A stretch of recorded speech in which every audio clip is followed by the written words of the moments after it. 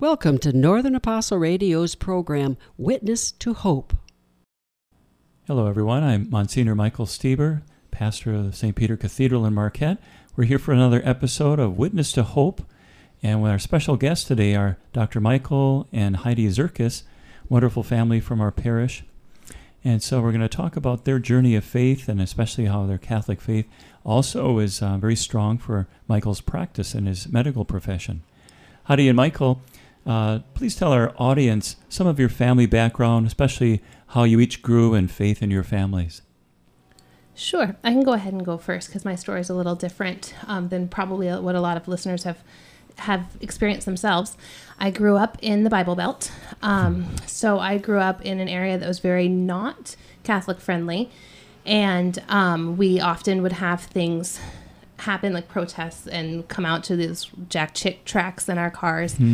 So it was a very different environment from what a lot of people up here have probably experienced. I went to a Catholic high school that was phenomenal in teaching me apologetics. And included in that was a very basic lesson on natural family planning. So in school and at church, it was a very identity forming kind of situation. You know, I was Catholic and here's why. It was great. At home, we were very nominally Catholic. We went to Mass, we made our sacraments, and that was about it. It didn't really carry over into family life. My background was probably much more consistent with a lot of your listeners, which would be, a cradle Catholic. So I grew up in a very Catholic home. We did have a lot of crossover from Mass and sacraments into our home as well, especially around family gatherings, very exciting times in our lives, different landmark, moments in our lives. And of course, holidays, were very important to us. I was actually baptized in the Ukrainian rite of the Catholic Church, which would be a little bit different than what a lot of listeners here are. Involved in that baptism was also my first communion and my confirmation, which was slightly different from what we do here in our church. And that did play a role a little bit in my upbringing and what happened with my faith journey throughout my childhood. In that, in middle school, as my friends were preparing for confirmation, I pretty much felt pushed out, at that point because I'd already completed my confirmation. And that really, from my recollection when I was, around 12 years old, I remember them basically telling me, that I wasn't welcome there, during those classes, during that formation. Whether that's exactly what the adults said, I'm not sure, but that's what my 12-year-old brain remembered from that time. That really kind of started my journey a little bit away from the church, and it really wasn't a part of my being at that moment in my development. So I did start to slowly fall away from my faith, which I know we'll talk about how, that has rekindled over time. But that was, my parents still had me go to Mass, and it was still part of our life, but it wasn't part of my identity any longer. I see. Very good. And what were you each doing when you met each other, and what was happening in your faith lives at that time? So this is a really kind of fun part of our story. We were both at Michigan State University on the very first day of orientation, and Heidi was the first person that I met outside of my roommate, and I'm pretty sure she would say the same. Yep. The second person I met, if you count my roommate as the first. Right. And so, we met that first night going to dinner as a dorm, basically. And I remember saying to her, I'm really terrible with names, so I probably won't remember your name, but my name's Mike. And we walked together to dinner. And at that point in my faith journey, like I had already alluded to, it wasn't really strong in my faith. I would still consider myself a Catholic, but I was really struggling with a lot of the teachings in the church. I felt like, as many teens often do, lots of questions. I'm trying to understand, and I didn't feel like I had the good formation to really truly understand. And I was seeking a little bit at that point in my journey. And Heidi and I became really good friends over time. And she can speak a little bit of how very different of a place she was in with her faith. But really, if it wasn't for Heidi, I'm not sure that I would still be Catholic at this point. I mean, hopefully God and the Holy Spirit would have led me back anyway. But I really credit Heidi a lot to rediscovering my faith. Great. Thank you. So from my point of view, when we met, I had just come from the Diocese of Pensacola in Tallahassee, and I was very involved in youth ministry. I'd spent 2 years going to a Life Teen parish, and that plus my education at my high school really sent me off to college on fire. I really felt like I had a pretty good understanding of my faith. I accepted the church's teachings. I was ready to get out in that world. To the point where even though I was going to MSU for a science-based degree, I decided that I needed to keep having religion classes because I wanted to keep learning. I remember very clearly telling my counselor that at orientation, and him just kind of looking at me like, okay, you're going into the College of Natural Sciences, but okay. So like, I came up to college feeling pretty secure in my Catholic identity and really truly being on fire for the faith. It was a struggle in college, to keep that up. But I really credit my high school with giving me a good, firm foundation.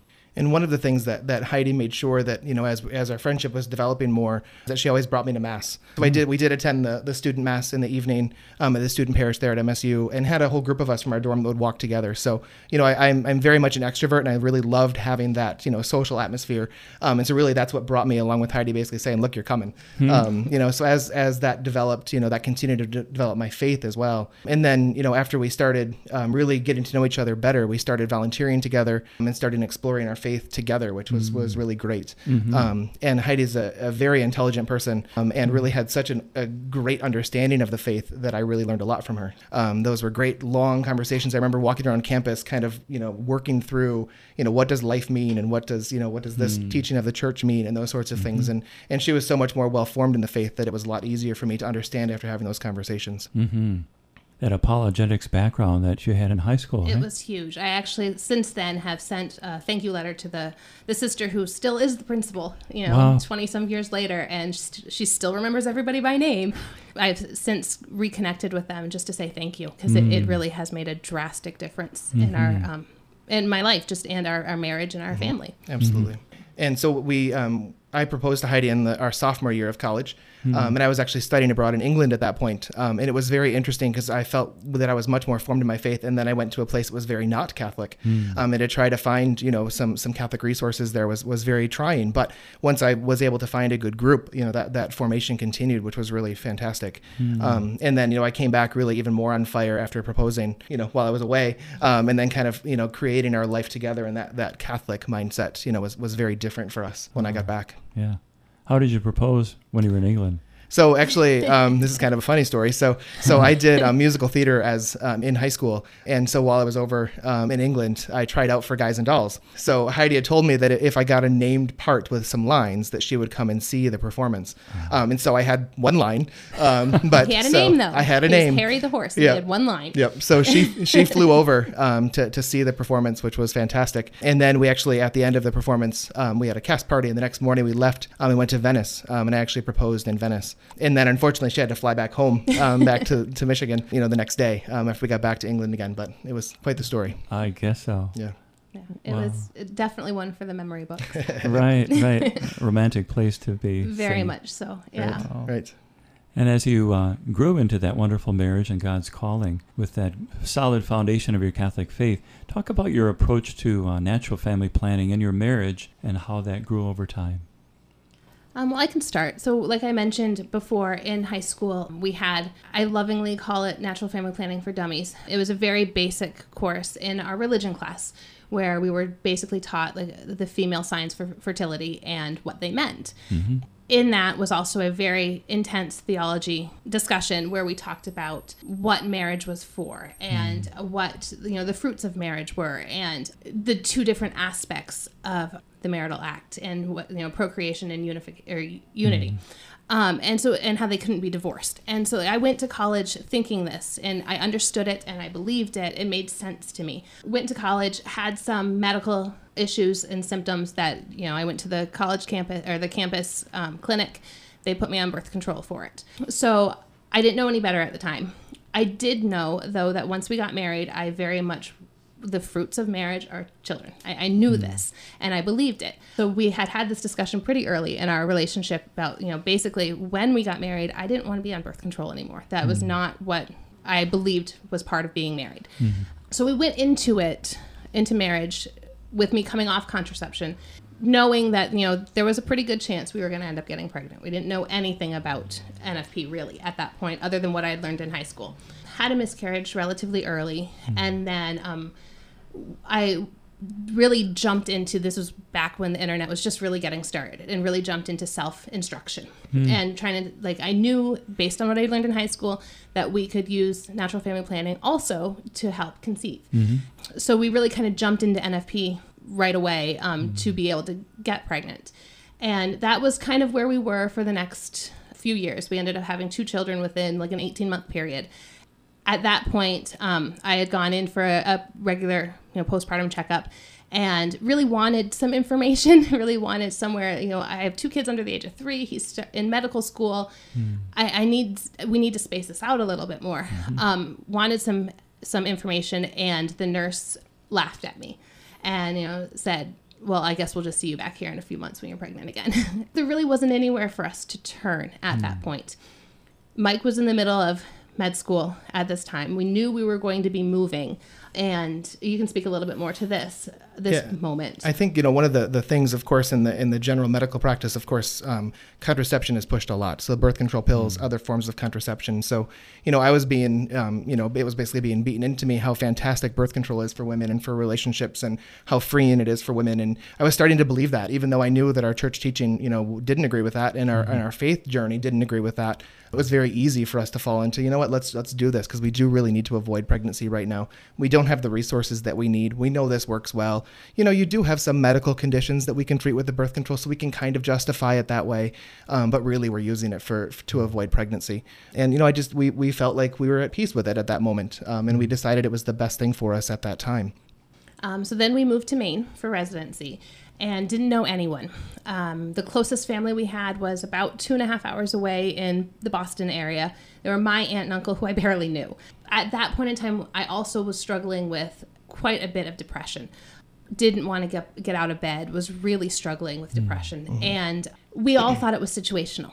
We all thought it was because I had just moved. No one had really placed the 2 things, the contraception and depression, happening about the same time. We hadn't really figured out that they were connected at that point. We just thought it was just the stress of med school and starting residency and moving away from family and having 2 kids under the age of 3.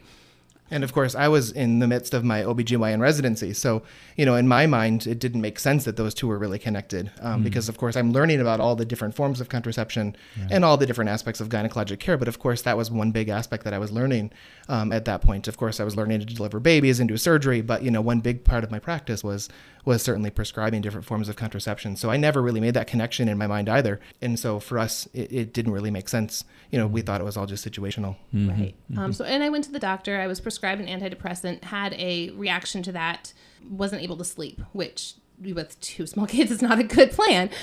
So we ended up changing the contraception I was using, seeing if maybe that would help. Nothing really helped. We decided, eventually, it was his 3rd year of residency, we decided to try and have another child. So I stopped taking it, and it was, the depression lifted. I was pregnant. And so we didn't really connect the 2. I was just happy to be pregnant, So we had our 3rd child, and I had preeclampsia during that labor and delivery, and ended up going back to the ER 4 days postpartum because my blood pressure was sky high. I couldn't even get up to unload the dishwasher. So we decided, again, with the residency banging contraception into Mike's mind, that with this complication, I really needed to not get pregnant again. We needed to figure out what was going on with my health first. So I started on birth control again, and once again, depression just came right back on. And I think the other important piece with this too is Heidi was working as a full-time or part-time youth minister and was working a lot with Life Teen, with middle school and high schoolers. And, we were really on fire with our faith and really believed the teachings of the church. And, really Life Teen, I think, formed us even more in our faith, even as a youth minister. And I was a volunteer helping. And we were starting to be challenged by the teens to question, contraceptive teaching and all of that as well. And so really they were challenging us, and we would leave those group sessions and be like, man, we just, our faith and our personal lives are not lined up. And my professional life, of course, I'm developing into this, this dichotomy where basically it was 2 different forces pulling against each other. And so we really felt that this discomfort, if you will, I can't think of a better word than that. We were just uncomfortable where we were.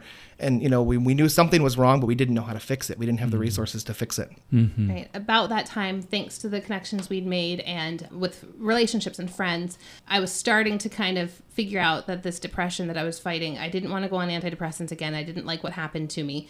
And I was kind of starting to figure out that, wait a second, this could be related to the contraception I'm taking. I stopped. I just decided, no, this is not right. Something's not right. It doesn't line up with our faith that we're now trying to really develop and we're really being challenged on. And it's not it's not helping. There's got to be something better than this. And these new friendships that we'd made pointed us towards NFP and pointed us towards resources. And it wasn't just the calendar method. There were more choices out there, and there was science out there. Really, really helped move us toward a more integrated life between our Catholic identity and our home life and Mike's work identity. And I think it's really important to thank those witnesses to us, because they really weren't afraid to witness to the truth to us And challenge us. And, some of those witnesses honestly were the teenagers, which, was huge. We were adults and, young adults, but still adults. And we were, they were helping in our formation. And then, of course, we had a lot of very close Catholic friends and some of our mentors as well that were not afraid to witness to that truth. So, it was what we needed to hear. Yeah, especially when you think of the reaction to Humanae Vitae 50 years ago. Will be the anniversary next month, right? And how that wasn't received very well, and there's still kind of a cloud over some people's minds around it, the clarity of the truth. What encouragements would you give to other young couples who are maybe struggling yet with that issue and natural family planning? I would say, first of all, having gone through both sides in our marriage, I can tell you that our marriage is so much stronger. And, honestly, after just a few months of natural family planning, our marriage was stronger. The depression had completely lifted. We were able to talk about things in a very different way. We were open and honest about really everything at that point. We joke, if you can talk about your fertility, you can talk about anything. And so it really did kind of open that door to have those discussions. And I think as a guy, a lot of, this discussion falls on your wife. And, I think one of the things that I really wanted was, more of that kind of male formation and atmosphere. So really what I found was doing a lot of reading for myself. I would encourage all men to read as much as you possibly can on this, because there is so much out there that's beautiful. Really helped me understand really where Heidi was coming from, where the church was coming from, and just the beauty of this teaching. And Heidi, was able to find really great resources. I'll let you speak about that. Yeah, so one of the things that happened just after we had our third child, when we had the preeclampsia scare, one of the things I did was I got on the computer. And, as much as we say about the internet is like ruining our ability to communicate or anything like that, it can be a really good resource. And I stumbled upon a Catholic Moms forum. This group of women has become an incredible resource in our life. The goal of this group is really just to support each other in motherhood and the role of a Catholic wife. To the point where, Mike has delivered a baby from the group, and our daughter's godparents are friends from this group. But more than anything else, they really, really, everyone's trying to live according to church teaching. We're trying to live this authentic Catholic life. And so having this group of people that I trust to talk about, to discuss the hard parts of NFP. It's not going to always be a field of flowers, like they say on the cover of the book. So what I would suggest is just start talking about it. Reach out to women that you know in person or even on the computer, and try to just start talking about it. It's not easy for a lot of people. A lot of women, especially those of us who have been on contraception, have some hormonal roller coasters to figure out. So the more we talk about it and the more that we get to know each other and really share these experiences, I think that was the single most encouraging piece for me, knowing that I wasn't alone. Right. And how beautifully you mentioned, too, I've heard this over and over, for couples living the NFP way, that it does unite you more because you're mutually talking about this. It relieved a ton of stress for me, because it wasn't all on my shoulders. It wouldn't be my fault if we got pregnant. It was our fertility now, not my fertility. It was a definite relief. Beautiful. And Michael, in your medical practice, that consistency of your Catholic faith with the medical practice, even they were kind of hammering you with another vision. Talk about that, how you were able to kind of embrace that more. Yeah, so that was also in my third year of residency. I was starting to apply for full-time jobs. And of course, we had decided at that point that we, in our personal life, we were going to embrace natural family planning completely. And then we had this kind of break between my professional life and our personal life. And I was offered multiple different positions, one of which was a full-time faculty position at Michigan State. I'd been offered some other, private practice positions, but nothing really felt right. I just wasn't able to say, yes, I want to, sign on the dotted line and sign that contract. And part of it, I believe, looking back on it now, was the struggle that I was experiencing. So through our work with Life Teen, actually one of the regional contacts came out to Maine while we were living there, and we were invited to that dinner. And because Life Teen was starting to become more in the forefront in the main youth ministry world, she turned to me and said, "Have you ever thought about being an NFP only OBGYN?" And I looked at her and I said, "I'm sorry, what?" You know, how does that? Trisha, you're crazy. Right. I mean, I did give her that look like, oh my goodness, I don't even know what you're talking about. How is that possible? And, you know, I thank her to this day because we literally left that dinner and we went to a bookstore, Heidi and I, and got some coffee and just decided that, yes, this is absolutely what we're going to do. Have no idea what it means. Have no idea how it's going to happen, but we're going to do this. Wow. And so I started to find different links and resources of other doctors that have been doing this. Dr. Buchowski, I reached out to him directly, and he's been doing a lot of work in NFP-only OBGYN world, and also working through one of his medical practices, and then, you know, through the pro-life ministries that he's a part of. And he actually reached out to me, called me. We spent about an hour and a half on the phone one night, and I, you know, at multiple moments kind of broke down in tears about, you know, how beautiful this was and how amazing it was that I could do this. And so after that conversation, truly believed this could happen. And then I came upon a practice out in Arizona, just outside of Phoenix, and got in touch with Dr. Clint Leonard. And he said, well, what you need to do if you really want to do this is go out to the Pope Paul VI Institute in Omaha, Nebraska, and learn about the Creighton model and learn about natural procreative technology, or NAPRO technology. And, you know, if you want to do this, you know, why don't you think about coming out and interviewing with me, and we can maybe even have you join the practice. So we talked about that, prayed about that, and decided that, okay. So we went out for an interview, went to his practice, learned about what it's like to be a Catholic OBGYN, and then, you know, signed on the dotted line and said, this is for me. And then he sent me to Omaha, and I received that training. Which was just so eye-opening for me, that I could treat, you know, medical problems without using birth control, and that there was an option for women and for couples, and to be able to treat infertility without using things that I didn't agree with, or that the church doesn't agree with, all which now is in line in my mind. You know, it was just a beautiful thing. And so, you know, now I've been in practice for 9 years since then, I guess. But I brought it back to my residency, and, you know, it was amazing. My residency director, I sat down with her and I said, okay, look, this is what I want to do.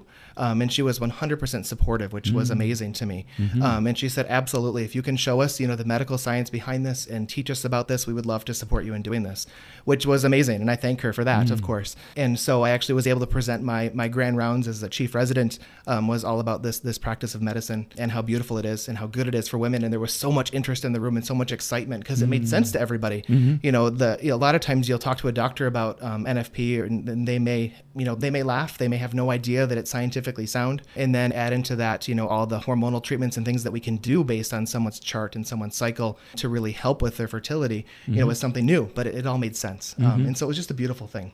Wow.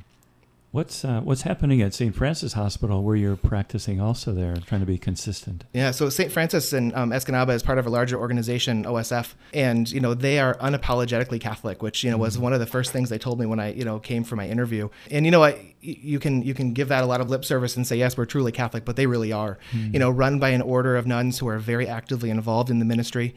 They consider it a ministry, which I love. There's 24-hour adoration. There are, you know, twice daily prayers that are said over the intercom. And, you know, it's really interesting. You sit in a meeting, and the meeting stops to listen to the prayer and pray along, which is wonderful. And so to be a part of an organization like that, you know, and have just that be right in the forefront is just a beautiful thing.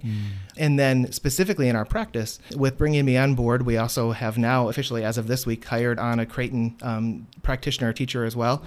So she will be teaching out of our office directly. And then we also are starting to develop what's called the fertility care practice, where specifically we're focusing on NAPRO technology, like I spoke about, that I learned in Omaha, and really just developing that here in the UP, which we have not had to date.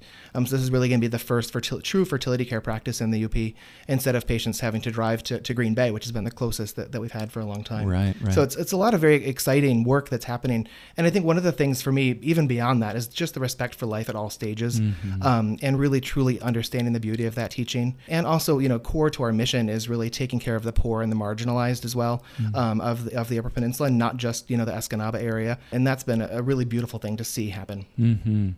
Well, maybe we can switch gears a little bit, but still consistent with that reverence for life ethic. Heidi, you shared with me about your adoption of your son Theo, and talk about how you and Michael are drawn to that decision and how Theo has touched your family's life and others. Oh boy, we could spend hours on this. Yeah. So after our third pregnancy, that was the whole preeclampsia one, we really felt that we were still called to expand our family. We really felt that we weren't we were being called to more children, more whatever. We were in Arizona at the time. And so we went to foster care orientation meetings. We talked to various people about private adoption, and nothing really fit well. A lot of it was just logistics. Mike's job limited how much time we could have off, or what organizations we could be a part of. So a friend of ours had mentioned a website called Reese's Rainbow. It's an advocacy group for children, originally just for children who are looking for adoptive families who have Down syndrome. Now it's opened up to more special needs than just Down syndrome. But we stumbled upon this page and started looking around, and we both felt very comfortable with special needs. Mike had experience both with a family member with Down syndrome and volunteer work. I had volunteered with various children camps and whatnot that the children had special needs. And we had the ability at home to care for a child who needed extra care. So we stumbled upon Reese's Rainbow. We started looking around and found Theo. His profile was there.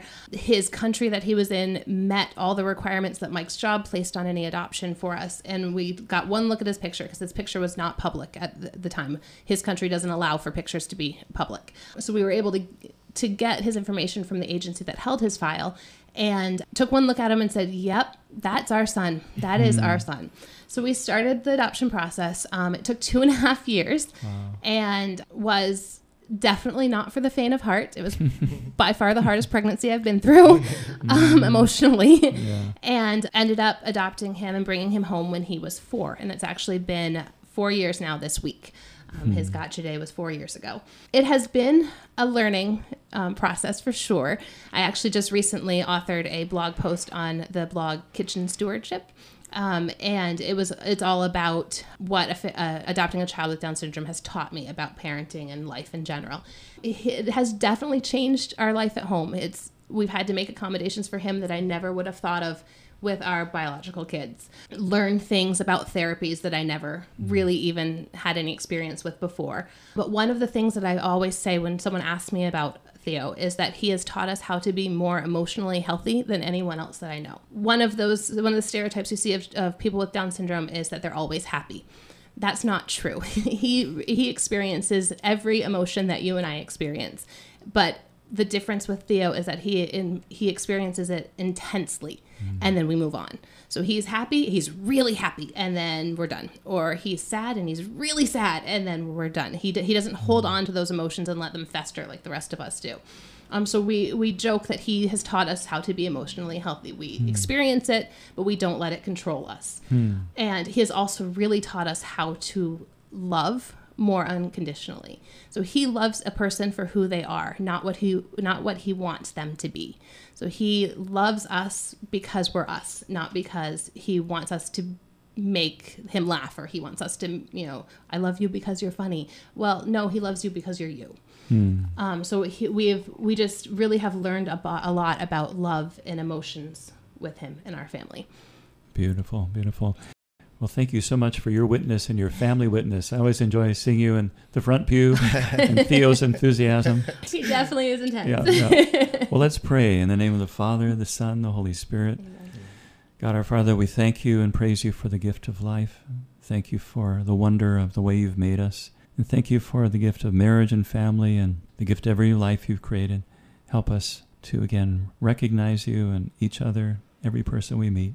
And Blessed Mother, we ask your intercession for everyone listening, those especially with any hurts or needs. We pray, Hail Mary, full of grace, the Lord is with thee. Blessed art thou among women, and blessed is the fruit of thy womb, Jesus. Holy Mary, Mother of God, pray for us sinners, now and at the hour of our death. Amen. In the name of the Father, the Son, the Holy Spirit. Amen. Amen.